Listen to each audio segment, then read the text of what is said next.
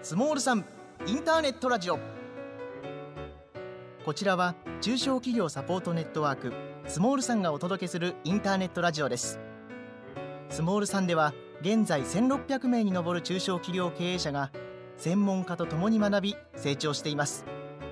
お聞きの皆様もまだの方はぜひお仲間になってください。さて本日の放送は関心の未来へのチャレンジ。はい、皆さんこんにちは。いつもスモールさんインターネットラジオをお聞きいただきましてありがとうございます。第一勧業信用組合が関心の未来へのチャレンジをご提供します。本日は第52回目の放送で第一勧業信用組合理事長野村勉とゲストに東京理科大学インベストメントマネジメント株式会社代表取締役社長兼東京理科大学イノベーションキャピタル株式会社共同代表の片寄雄一様、そして東京理科大学イノベーションキャピタル株式会社同じく共同代表の高田久則様をお迎えして地方創生事業についてと10月にオープンしましたインキュベーションオフィスについて伺ってまいりたいと思います。本日のアシスタントは私第一勧業信用組合松本みどりが務めさせていただきます。本日はどうぞよろしくお願いいたします。はい、理事長の野村でございます。今日はですねお二方をお招きしてお話を伺いたいと思っております。東京理科大学さんベンチャーとかインキュベーションに大変熱心にご支援されているというところでございます。お二方はその中心人物でございまして2016年東京理科大学と東京理科大学インベストメントマネジメント株式会社が産学連携を協定してずっとこの形で携わってこられているということであります。本日はですねいろいろお話をいただけると思いますが、私も楽しみにしております。どうぞよろしくお願いいたします。それでは片寄さんと高田さん自己紹介を兼ねて多少今やっておられることをご紹介いただければと思います。はい、はじめまして片寄です。よろしくお願いします。ちょうど東京理科大学に、移る前はですね、外資系金融機関のゴールドマン・サックスの資産運用部門で、投資業務に携わっておりまして、その時に当時の理科大学の理事長から招聘を受けまして、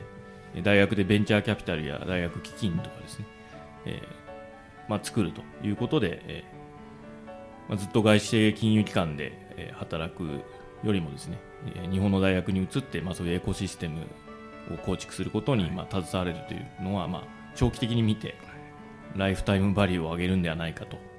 うことで、結局のところ最後は自分で事業計画を作りまして認めていただいて移ったと。その時に起業というのは一人でできないので、その時に当時、銀行員というか金融マンだった高田氏にも声をかけて賛同いただいて一緒に2人で立ち上げたというのがスタートになります。なるほど。よろしくお願いします。それが高田さんということでよろしいわけですね。はい、じゃあ高田さんの方からもぜひお一言お願いいたします。よろしくお願いします。高田と申します。私2015年に片寄に誘っていただきまして、それまでずっと金融機関で働いておって、いつか教育関連に携わりたいなという思いをずっと持っておりまして、で5年前にお話しいただいてこれは非常にいいチャンスだと思いまして、ジョインをさせていただいて、それから大学基金の担当だったり、ベンチャーキャピタルの運営だったりに携わらせていただいております。今やられてるお仕事というのはインベストマネジメント株式会社さんとイノベーションキャピタルさん両方の肩書きをお持ちだと思いますけども、ちょっと簡単にご紹介いただいてもよろしいですか。はい、東京理科大学インベストメントというのは、インベストメントと書いていますけれども、どちらかというと、一言で申し上げると大学の事業会社、業務内容としては商社みたいなものでして、もともと何でもその大学の中でバラバラになっていた事業を統括して、収益事業というのはちゃんと私立大学の収益事業として明記されておりまして、大学に関連する生協とか、その他物販とか、言うなれば生協のイメージが大きいんですけれども、例えば地方創生事業をやるときとかですね、何か大学が事業をやるときには、株式会社である我々が主体となって事業を担うという形で取り組んでおります。不動産事業と書いてありますが、通常の不動産屋さんのように何か販売する不動産を買ってやるというのではなくてですね、大学のキャンパス開発と一体となって、先行を取得して大学が使用するまでは、第三者に賃貸をして、その賃貸の収益は大学の奨学金の原資とかですね、教育研究活動に全て使われるということで一体となって運営しております。ありがとうございます。東京理科大学イノベーションキャピタルというのは、純粋なベンチャーキャピタルでございまして、通常、大学でいうとベンチャーファンドというものを設立しまして、理科大の場合は今2つ目のファンドを運営中なんですが、1つ目のファンドは誰からもお金をお預かりせずに、大学の自己資金のもうほぼ 99.9% は理科大のお金を運用していたという形になります。で2号ファンドは1号ファンドの実績をもとに、趣旨にご賛同いただける投資家を募りまして、その投資家の方々のお金と合わせて運用するということで、これは大学の子会社として事業会社としてやるのではなくてですね、ちゃんと独立したベンチャーキャピタルとして投資の意思決定を行って運営するということで、2018年に別会社として設立して、高田氏とともに共同代表に就任してやっております。わかりました。ありがとうございます。それではちょっと一旦コマーシャルを挟んで、いろいろ取り組んでおられることをより具体的に皆さんにご紹介いただきたいと思います。きれい、気持ちいい、心地いい、住まいから笑顔を作り出す。宝工機はそんな住まいづくりのお手伝いをしています。25年間積み上げた技術力とサービスで、ハウスクリーニング、定期清掃、植木のお手入れからリフォーム、水のトラブル、ゴミの撤去、蜂の駆除まで、お住まいのお悩みなら何でもご相談ください。高い品質、良いサービス、宝工機。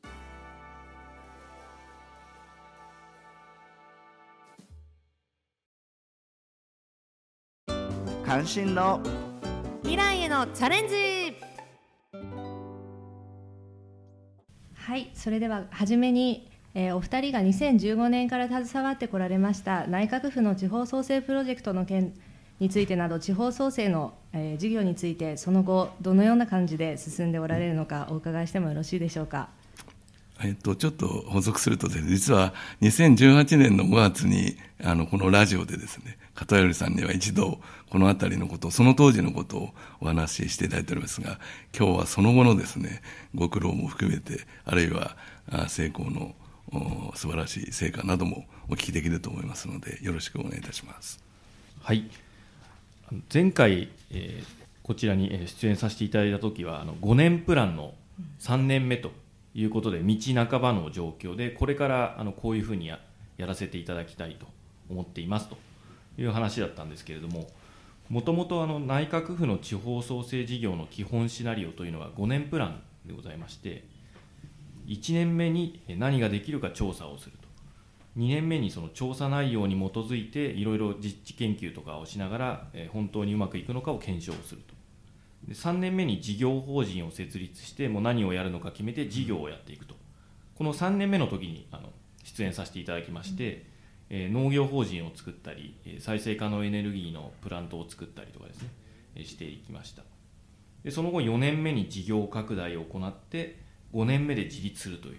こういう5年プランのその美しいプランで、プランはすごい美しいんですけれども、実行するのが難しいということで取り組んでまいりました。で長万部の地方創生事業は大学がキャンパスを置いているということで、町が頑張るのを大学が応援するということで、我々が5年間専属でやらせていただきましたけれども、事業法人としては3つ作りまして、1つが再生可能エネルギーの長万部グリーンエナジーというもので、太陽光とか地熱とか、小水力とかですね、あとヒートポンプとかいろいろ何が採算を取れるのかを検討しまして、一番最初に当然一番取り組みやすい太陽光発電所を作らせていただいて、その他の再生可能エネルギーについても調査を継続しているいう状況でございます。すでに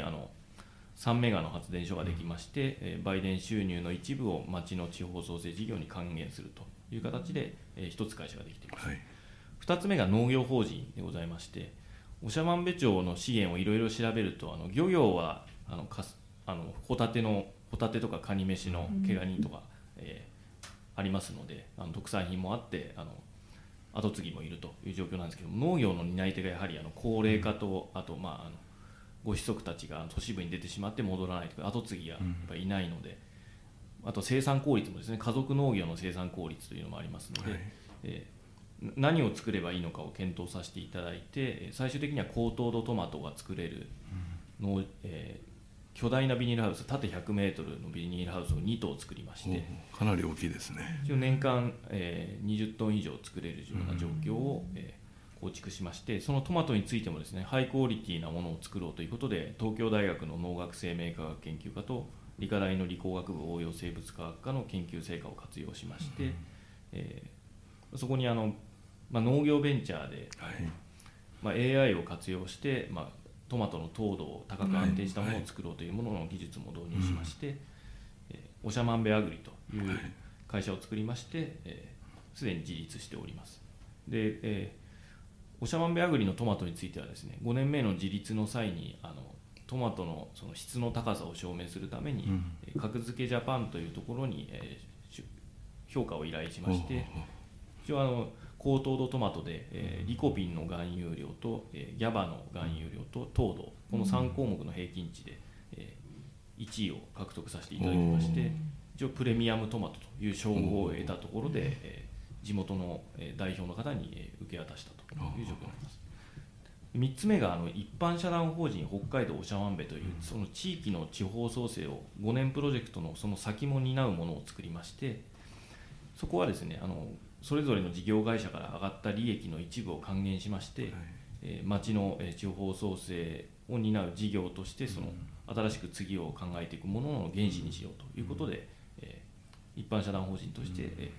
設立したと。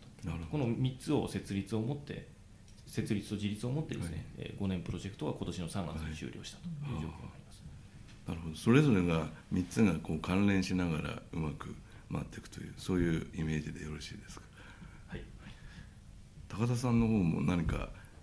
もし、この場で多少こういう点も、あるいはこんなことを苦労したとかあればぜひお伺いできればと思いますけど、はい、いかがですか。そうですね、やっぱり最初に苦労したのが町の良さをしっかり知るところですね。でやっぱり町の強さとしては農業だったり、あとは再生可能エネルギー、温泉とか湧いてますので、そういったところかなと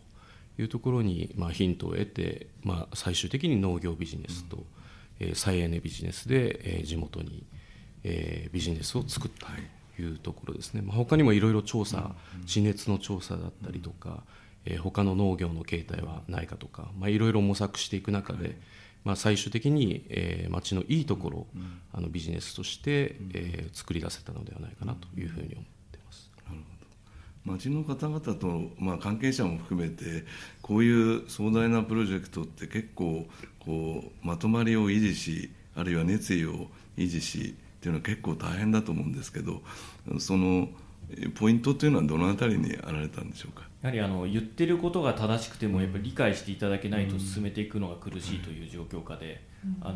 非常にありがたかったのが我々が事業を始める前にすでに理科大が長万部町に30年間キャンパスを置いてまして、大学が信頼いただいているというのが非常にビジネスを推進する上で助かったなというのがあります。大学があるからこそ町の方からですね、地方創生事業のプロジェクトを一緒に作ってほしいという依頼があったんですけれども、やはり町が将来的に活力を維持していかないと、大学もキャンパスをそこに置いて、学生が住めないという、両輪ですね、車の両輪ですので、やはり大学としてもできる限りのことは協力したいということでもともと始まったので、実際に調査段階ではですね、町の役場の会議室を貸していただきまして、30人50人お集まりいただきながらこういうことをやりたいと思っているのでぜひ協力してくださいということで、あくまで町が頑張るのを大学が必死で助けますので、やっぱり皆さんとしても他人事ではなくてですね、事業として成り立つような形で、応援宣伝していただきたいというのを、ずっと布教活動のようなことをしてましてですね、あまり心ないことを言われなくてですね、実際に興味を持って手伝ってくださったりで、実際に事業会社が設立された時には社員とかですね、パートの応募をたくさんいただいたりしながら、進めてくることができたので、非常にこの5年の中では助けられたなという思いが強いです。片寄さんは事業性ということにすごく強調されてて、ある意味ではその辺は大学なんですけども、いろんなキャリアをお持ちの上でこちらに加わられた皆さんならではと思うんですけど、そのあたりはご自身たちでどのようにお考えですか。やはり高田市と、一緒に地方創生の事業計画ですね、町のあらゆることを調べさせていただきまして、事業計画を立てるときに、事業計画という、事業ですので、儲からなければいけないと。もともとその地方創生が目指すものの定義として、定住人口を増やす、雇用を増やす、地域経済を活性化させるというので、定住人口を増やすっていうのはもう相当難しいと、思いました。なぜかと申しますと、もう人口が減って全国的に減っていく中で、奪い合いになってしまいますので、これはもういきなり増えるわけではないのですね、それはなかなかもう移民とかでも入れない限り難しいと。でただですね、事業であれば、事業として儲かるものを作れれば、雇用も増えますし、地域経済の活性化もできると。で事業として、しっかり家族を養える正社員が雇えるのであれば、都市部からも移住もありますし、やはり事業化を成し遂げることで達成可能だと定義しまして、やはり地方創生は事業でなければならないということで、地方創生プロジェクトではなくて地方創生事業なんですという形で進めてまいりました。わかりました。ありがとうございます。これで腹落ち私もいたしました。視聴者の皆さんもよくご理解できたのではないかというふうに思います。それではここで一旦コマーシャルに入りまして、次のお話を伺いたいと思います。感動のない経営は僕は経営じゃないんじゃないか。人の時代になりますから、農耕民族的な人を大事にする金融機関でありたいなと。関心の未来へのチャレンジ。はい、前半は地方創生事業についてお伺いしてまいりましたけれども、後半は10月1日にオープンしたインキュベーションオフィスについて伺ってまいりたいと思います。先日野村と私も見学に行かせていただきましたけれども、そうでしたね。素晴らしいオフィスでしたね。機能的でありながらなんというかくつろげるというかですね、非常に生産性が高まりそうなそんな印象を私も受けました。じゃあその辺のオフィスのこととか狙いとか今後の展開とかご自由にちょっとご紹介いただければと思います。はい、インキュベーションオフィスをオープンしたもともとの理由が、東京理科大学が取り組むイノベーションの創出の中でベンチャーエコシステムを作りたいというところにもともと起点を発してまして、大学としてはこれまで大学のオープンカレッジということで会社の作り方とか、決算書の見方も含めて、事業計画の作り方なんですね、エデュケーションのところを担っておりました。社会人の学び直しリカレント教育と言われるところですけれども、もう一つがすでにベンチャーキャピタルは1号ファンドがあったんですけれども、インベストメントの機能ですね、事業連携している会社さんと一緒にこれまでの事業を切り出して一つの会社にするとかですね、あと起業を志している方が成長する中で成長資金が必要なところに投資をするというような形でやってきたのがベンチャーキャピタルになります。で、間が抜けていたのがインキュベーション企業でございまして、今回10月1日にオープンさせていただいたインキュベーションオフィスについては、東京理科大学の名前を冠さずオープンラボということで、大学とゆかりのない方でも自由に使用して、逆に大学とコラボしたりですね、そこに事業連携しているパートナー会社さんを紹介したりということができるような形でエデュケーション、インキュベーション、インベストメントが揃ったような形がエコシステムであると大学の方で定義しまして、我々の方で実際のその取り組みを具体化させてきたというような状況になります。結構やっぱり深いお考えで素晴らしいですね。狙いも素晴らしいですし、高田市と共同で世界中のですね、イノベーションの拠点と言われているところも、実際に現地まで行きまして、ニューヨーク大学、コロンビア大学、マサチューセッツ工科大学、ハーバード大学、スタンフォード大学と全て調査しまして、理科大学としてどのような形で体制構築すべきかというところについては、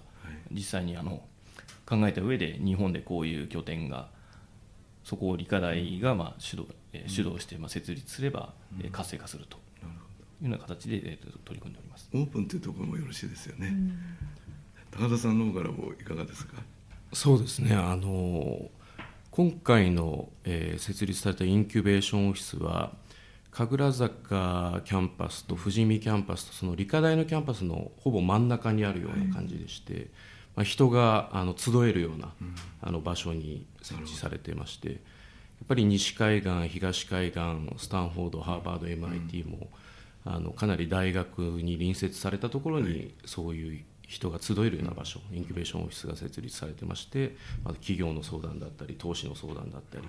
そういうことができるようになってますので、神楽坂、飯田橋を中心にですね、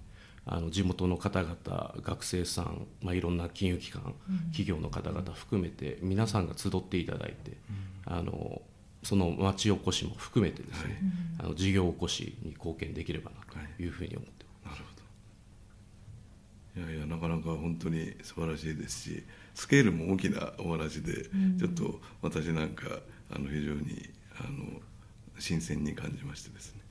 ぜひ頑張っていただきたいと思いますけども、それで今後の展開とか、あるいはそもそものインキュベーションそのものへの投資といいますか、そういったことも含めて、もしあればぜひお伺いしたいと思いますけども。そうですね、インキュベーションオフィスの役割をしっかり活用しながらですね、まずは学生に対するいろんなエデュケーションの役割を果たしていきたいなというふうには思っています。ベンチャーキャピタルは理科大のいろんな有形無形の資産を活用して、社会に使っていただいて、でそれでリターンを求めるというふうなコンセプトでできておりますけれども、一方でやっぱり人を育てていくという機能も同時に担っておりますので、学生に対してそういう企業相談でしたり、事業の経営支援だったりですね、そういう機能をちょっと拡大させて、拡充させていければなというふうに思っております。片寄さんの方からも何かございますか。投資対象としては、東京理科大学のベンチャーキャピタルの強みとしては、技術評価をしっかりした上で、その技術がしっかり事業化できるように支援をしていきたいというのがございまして、特に重点的に支援していきたい領域がいくつかございまして、一つはクロステック領域という、HR テックとかフィンテックとか言われているですね、テクノロジーを絡めることでその企業、事業の価値が上がったり効率化できたりですね、これまでのやり方とはもう一線を画したような形で同じことができるような領域で、2つ目が SDGs ですね。 SDGs というのは17の目標でございます。持続可能性を高めるとございますが、やっぱりSDGs と言ってもですね、やはり儲からないと、地方創生と同じで、持続可能性を担保するのはやっぱり事業として成り立っているということで、ですのでこの SDGs がちゃんと事業として成り立つようなテーマのところを応援したいと。で3つ目がライフサイエンス。理科大学は薬学部、薬学科と生物バイオ創薬ありますので、このライフサイエンスのところもですね、段階によって支援していきたいと。創薬というのは通常10年20年かかったりですね、今もワクチンがコロナの件でニュースで報道されておりますけれども、一朝一夕にしかならないんですけれども、いろいろな種の中で、しっかり薬になるものを我々の職業人生の中で何社か生み出せたら、それ素晴らしいことかなと思っています。4つ目がデータサイエンスですね。これは理科大学がデータサイエンスセンターを設立して非常に力を入れているところで、国内では最大級の理工系大学ですけれども、統計学、情報科学の、博士が、100名以上理科大の中におりまして、やはり大学で教員としてやるだけでなくてですね、産学連携の中でそのデータサイエンティストを育てるだけでなく、データサイエンス、データサイエンティストを養成して、さらにその先の事業の会社まで応援するというような体制を構築していきたい、最後の5つ目が、IoT とかですねところでして、全てがインターネットにつながるとか、いろいろIoT とか 5G とかいろんな通信規格がどんどん更新されたりとありますけども、その中でもともと私が大学生であった1990年代ですね、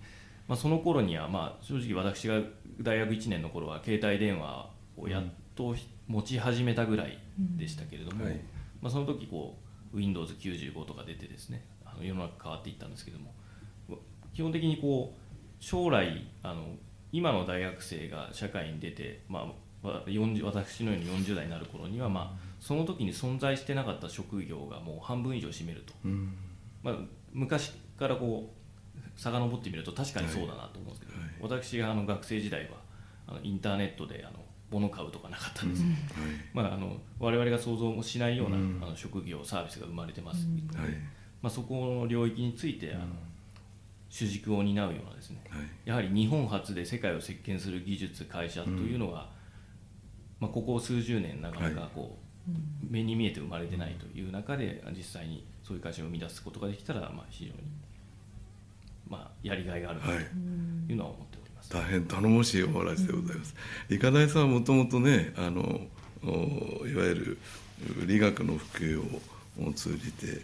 国運の発展の基礎となすみたいな見学があって、かつ実力主義で学生さんを厳しく鍛えて、したがって研究だけじゃなくて社会にそれを実装していって、しかもそれを担う人材をと、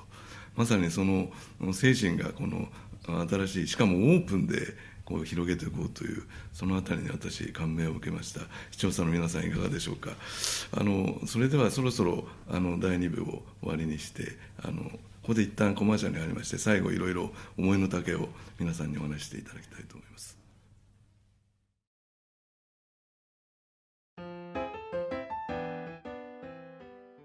メロワークスは東京、埼玉、神奈川を中心に関東で50店舗のカラオケボックスを経営しています。全店ドリンクバーが無料でつき、地域最安値を実現。一人カラオケも大歓迎。子育て世代にも優しい特典があります。大手カラオケボックスにはない温かさで、皆様のご来店をお待ちしています。お客様に廉価で楽しい時間と空間を。それがメロワークスのモットーです。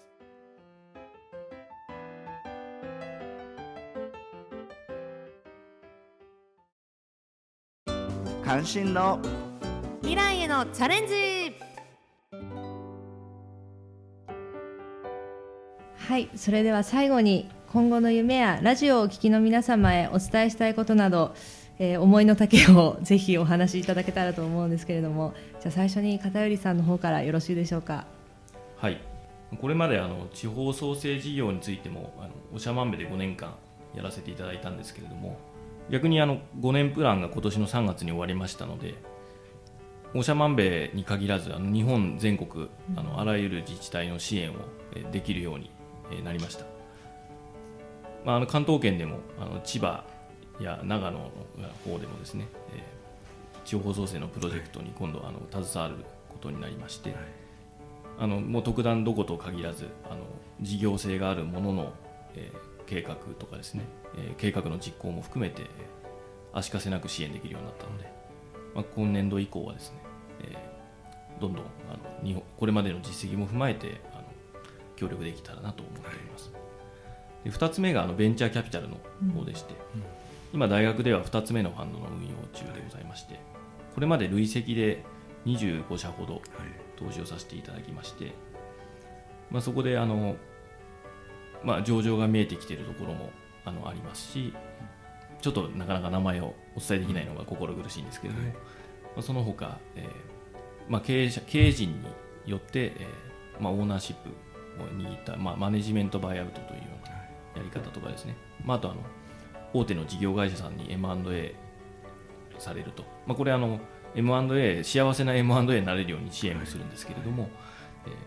出口が出てきたりですね、実績も積み重ねておりますので、今後、我々のペースですとあと30社ほど投資させていただくと思うんですけれども、やはり成果にこだわってですね、しっかり次につなげていきたいと思っております。期待しております。はい、じゃあ高田さんお願いします。はい。地方創生にもつながるかなと思うんですけれども、やっぱり社会を盛り上げていくためにはビジネスを育てて、生み出すというところと、もう一つがやっぱり人を育てて生み出すというところかなと思っております。で、大学系のベンチャーキャピタルとしてその2点を強調して、全国全世界で、できればそのビジネス創生、人材創生ですね、そこをやっていきたいなというふうに思っています。なるほど。お二人のですね、熱い気持ちが多分視聴者の皆さんにも伝わったかと思います。コロナのこの時代でやはり何でしょうか、新しいね時代の要請、そういうものがある中で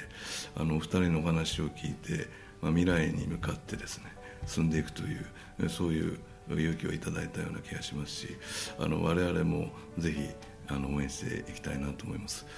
実は片寄さんは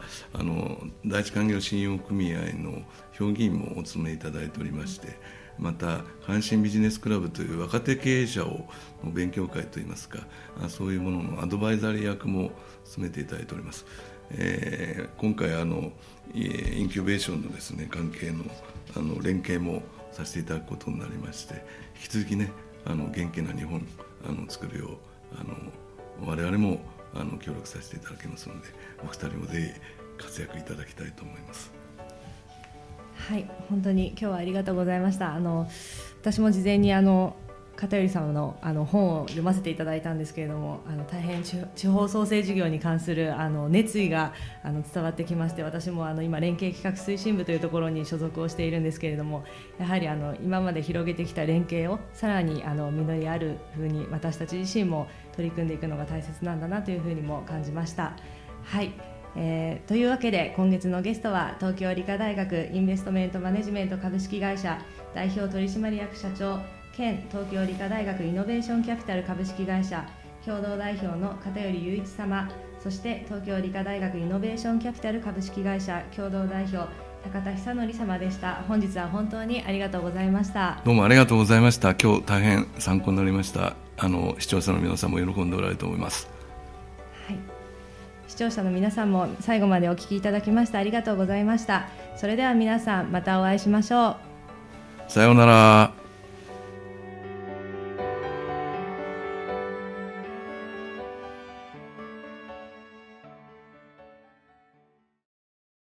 スモールさん会員にインタビューしました。会員2年目、千葉ゼミ所属の方です。スモールさんに入会してよかったと思えたことは、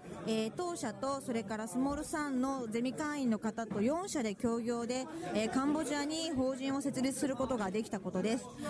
これによって、千葉県内でのビジネスイメージから、グローバルな視点を持てることになりましたので、もう本当にこれはスモールさんのおかげだと思っております。経営者のための知的サポートネットワーク、スモールさん。